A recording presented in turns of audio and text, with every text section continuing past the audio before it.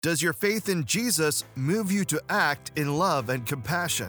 Let's talk about that. Hi, I'm Josh. Welcome to Honestly Radio. Have you ever witnessed something out of sync? This can happen when you're streaming on the internet.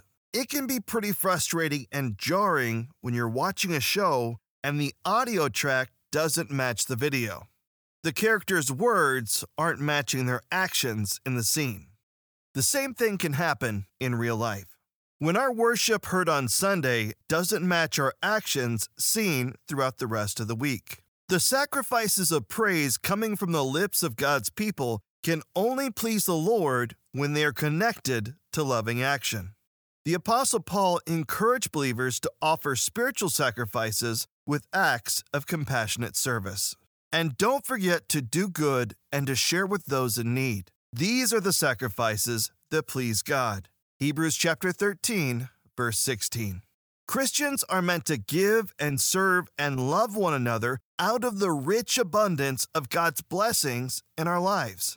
Our lives are truly in sync with Christ when our worship is followed by action. This is how the world will see Jesus in you. Otherwise, it can be jarring and frustrating when the words of Christians don't match their daily behavior. Jesus told us directly how important it is to show compassion to one another and help those who need it most. So now I am giving you a new commandment. Love each other, just as I have loved you. You should love each other. Your love for one another will prove to the world that you are my disciples. John chapter 13, verses 34 through 35. If we're not willing to share and show the love of Jesus with our actions, then our worship will just be a loud and noisy distraction, jarring and frustrating to God and others. The very best way to minister to a world in need is to love other people like Christ loves us. This is our greatest testimony. This is how we live by God's design. I pray you embrace God's Word.